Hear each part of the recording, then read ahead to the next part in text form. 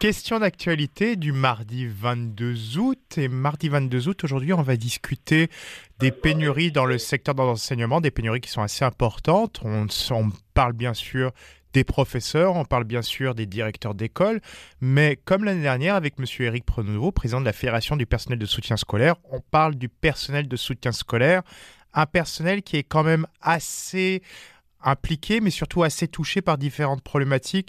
On a donc la question de financement, la question des conditions de travail, la question du comportement de certains élèves et aussi maintenant la question de pénurie et de personnel ou pas qualifié embauché par les directions d'école et par les écoles pour permettre un peu de subvenir aux nécessités et la présence de ces personnels. Donc, on va discuter avec tout ça avec vous, Monsieur Pronovo. Donc, à quelques jours de la rentrée, quels sont les chiffres?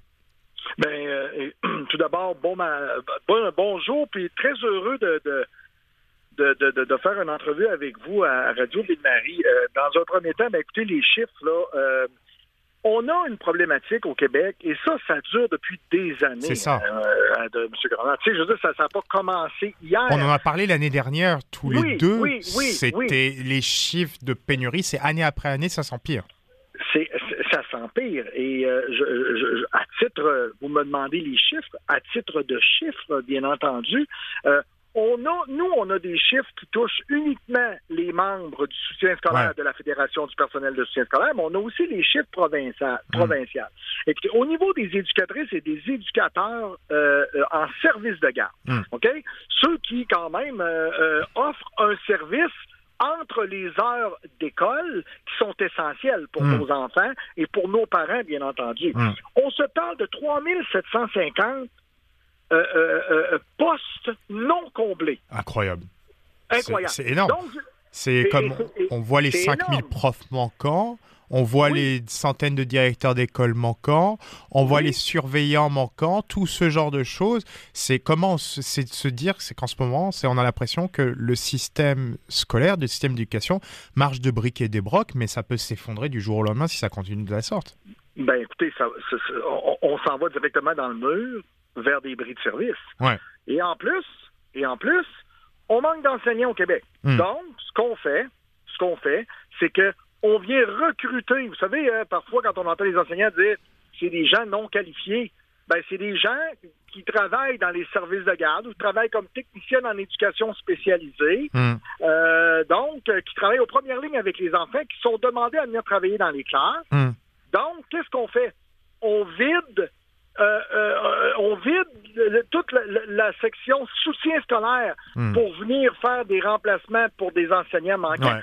Donc là, on chamboule complètement la structure et ça devient d'une instabilité qu'il faut que ça arrête. Là. Il faut que ça cesse.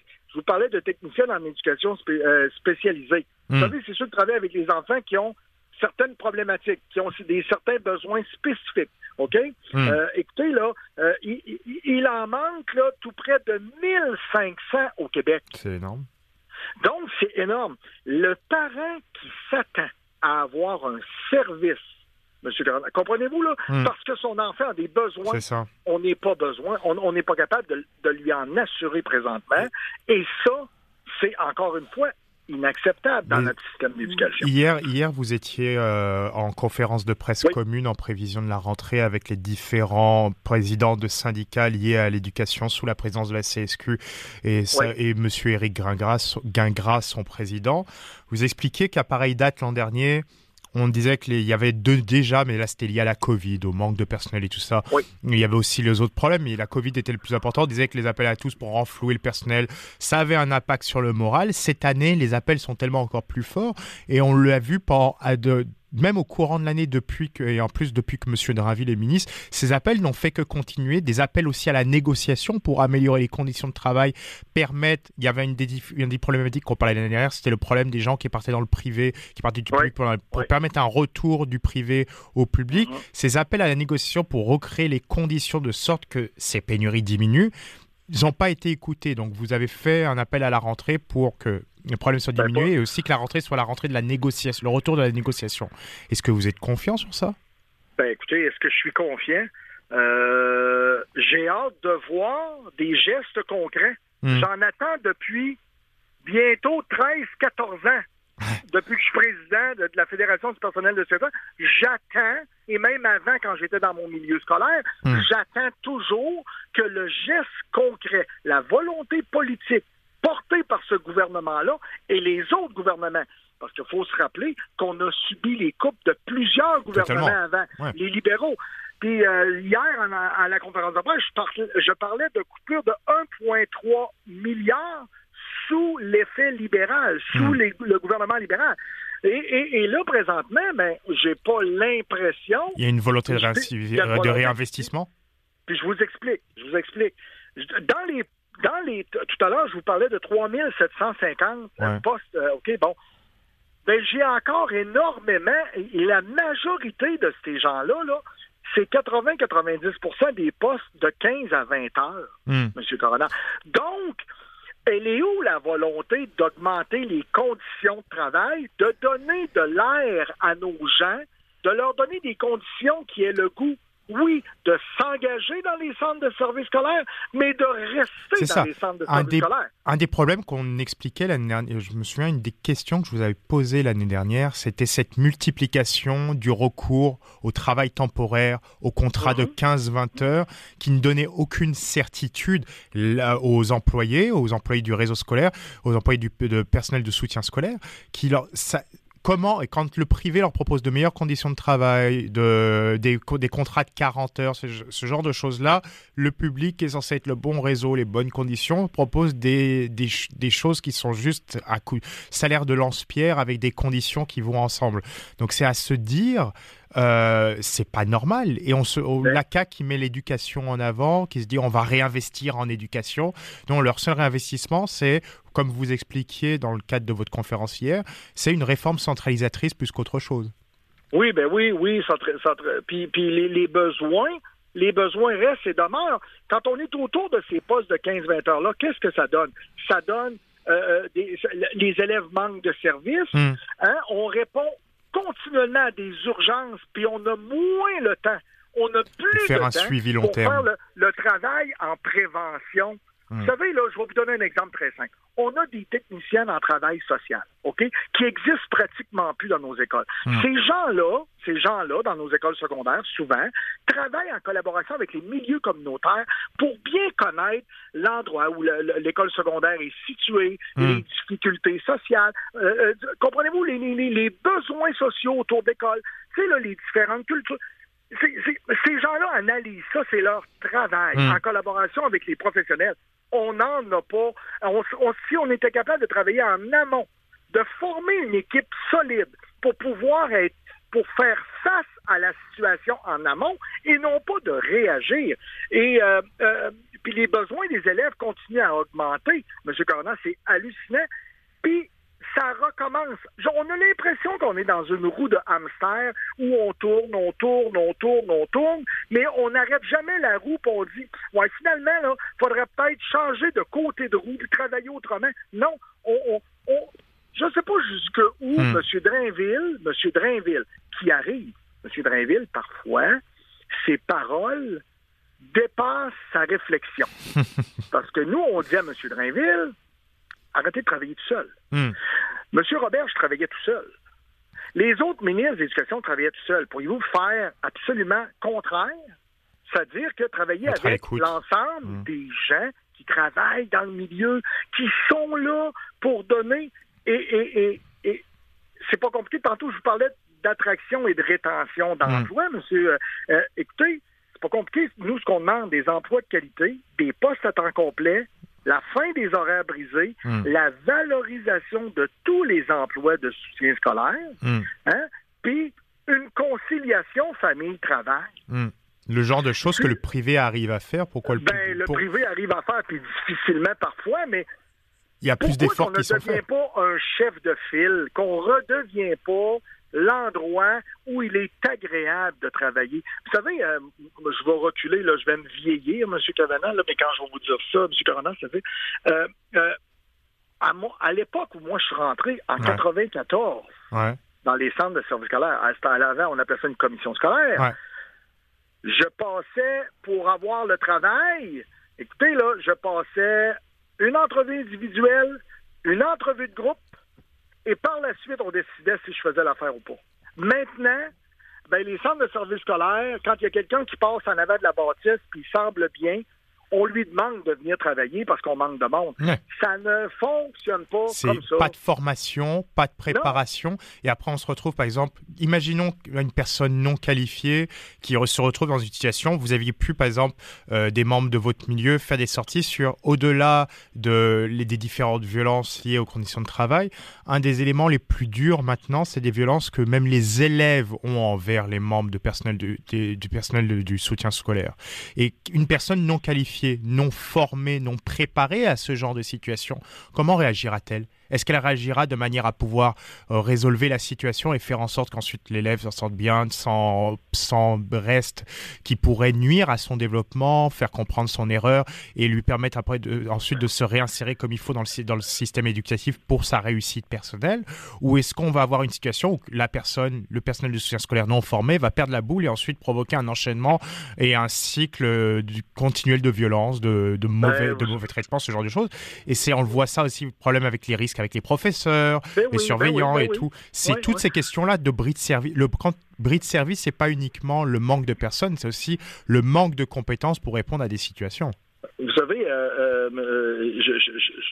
il y a un exemple que j'ai donné partiellement hier, puis je vous explique. C'est parce que je trouvais la situation bien intéressante. Hein? Vous savez, à Bécancour, on va engager 345 travailleurs, vous savez, pour les différentes usines de batteries, bombes, etc., etc. OK? La question que je me posais, est-ce que les enfants de Bécancour vont avoir assez de gens qui vont travailler en éducation pour leur offrir les services auxquels ils ont besoin? C'est beau de dire... Je donne un coup de barre dans une région, j'investis, puis je donne 345, mais il y a des jeunes familles dans ça qui vont avoir des enfants, qui vont fonder des familles. Ouais. Est-ce qu'à Bécancour, on va avoir des gens pour travailler en éducation? Non, c'est quelque chose d'important. C'est comment c'est bien déménager dans cette région, car on construit des nouvelles entreprises, des emplois bien payants, vous avez une qualité de vie tranquille à la campagne, sans la pollution, sans le bruit de la ville et tout. Mais par contre, votre école est défaillante et démerdez-vous. C'est ce genre de choses. Comment l'attractivité régionale ne se fait pas uniquement par l'investissement de Ford pour construire des belles voitures électriques, se fait aussi par les capacités de rétention de cette région, et l'école en est un des éléments les plus importants, surtout dans un contexte familial. Effectivement. Puis, je veux dire, c'est des questions. Là, c'est un exemple que j'ai donné hier, parce qu'il y en a une probée à Bécancour, mais il va y en avoir d'autres usines de telle sorte, puis d'autres endroits, même sur l'île de Montréal. Je veux dire, mais comment...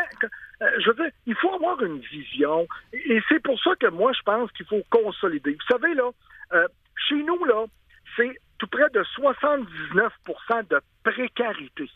OK? De précarité.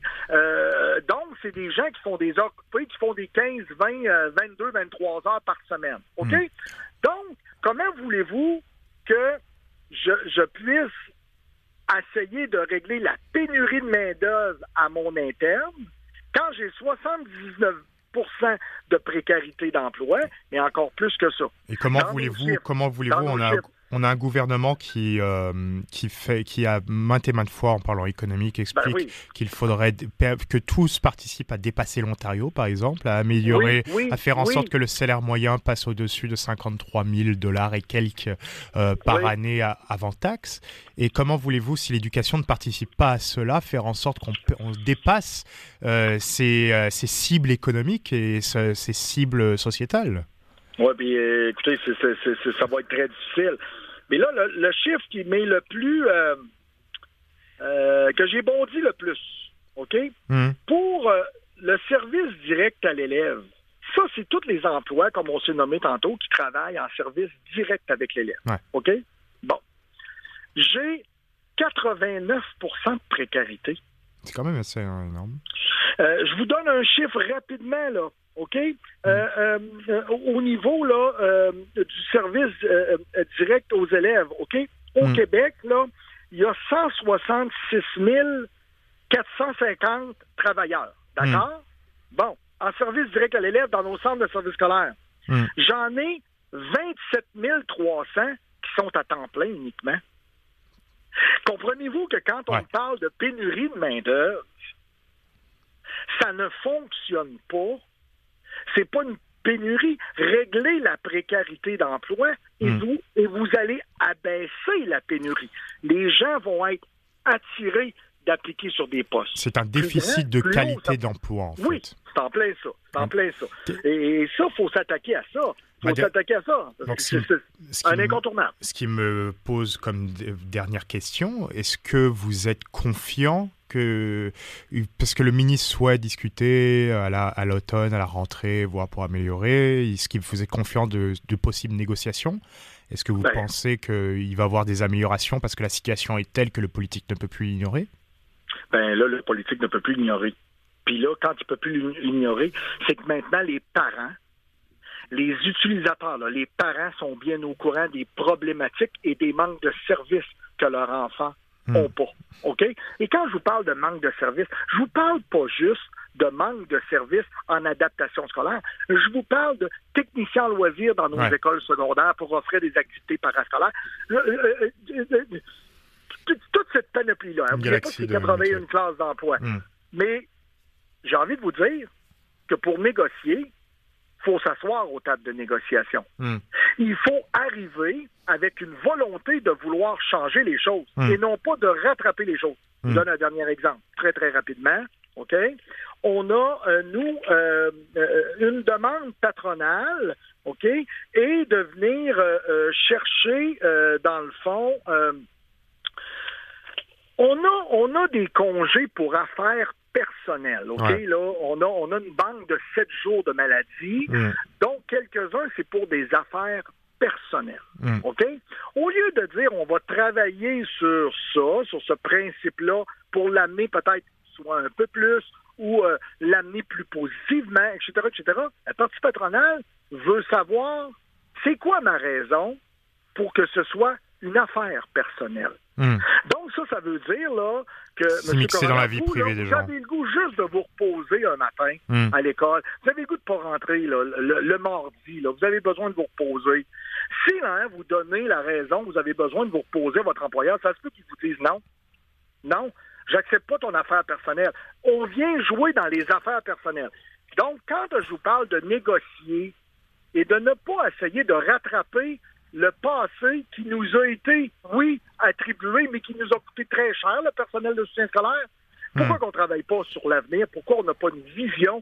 Et c'est ça qui est très dommage présentement en négociation. Nous, on veut s'asseoir, on a de la volonté, on veut être là, on veut participer, on veut trouver des solutions gagnantes parce qu'on a rencontré nos gens et on sait comment ça se passe. Éric Pronovo, président de la Fédération du personnel de soutien scolaire. Merci beaucoup, Éric, d'avoir été avec nous. Merci, au plaisir. Merci au plaisir. Au plaisir à vous aussi. Passez une très belle journée. C'est tout pour aujourd'hui, c'est tout pour Questions d'actualité, format estival. Julien Corona au micro, Daniel Fortin à la réalisation. On se retrouve avec un petit changement juste pour cette semaine. Ça sera Philippe Lorange pour sa chronique et Olivier Jacques, la chronique sera vendredi. À demain avec Philippe.